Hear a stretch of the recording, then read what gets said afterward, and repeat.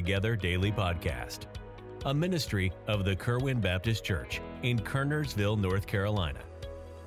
Our prayer is that through these daily devotions, we can believe together, even when we can't be together. Please join us for a brief devotion Monday through Friday as we strive to continue daily with one accord, as the first church did in Acts chapter 2. Now, here is our pastor, Daniel Hawtrey, with our devotion today. Good morning. Thank you for joining me for Believing Together. I wanted to read out of Psalm 107 and verse 35 today. He turneth the wilderness into a standing water, and dry ground into water springs. You know, the Lord is an expert in turning a dry wilderness, what we would call a desert, into pools of water. You know, when Adam went out of the Garden of Eden, which was well watered, he entered into a wilderness. I think we forget sometimes that, you know, the Garden of Eden was a specific place that God had made for Adam. And Adam was to dress and keep the garden, but oftentimes when he got out of the will of God, we leave a well-watered, cared-for place and we go into dryness. A wilderness is a place in the Old Testament where we live without God's presence. It's a place where there is no way. Psalm 107, this same chapter, verse 40 says that. It's a place where there's no water. Isaiah 50, verse 2 describes a wilderness in that way. Life in the wilderness is full of dryness. It's full of toiling, afflictions, struggles. It's a place where there is no divine help. God turns the wilderness into a pool of water for us. God takes a place where we feel there is no help, and God makes help. God works miracles on our behalf. You see, we left the wilderness forever the day we were saved.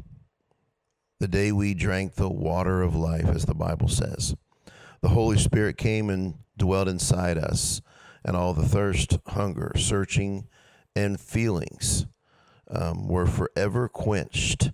Those feelings of doom and those feelings of dryness and those feelings of God is not my help, that was all quenched.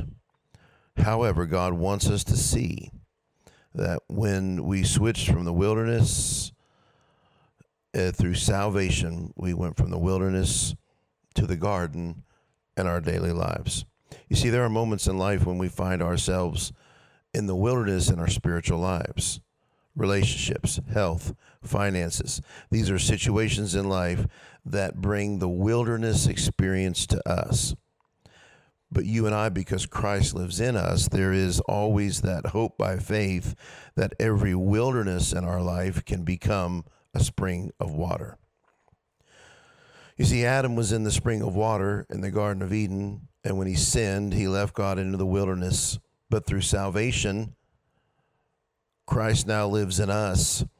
So when we face the wilderness, we know with Christ in us, he can now make it a spring of water.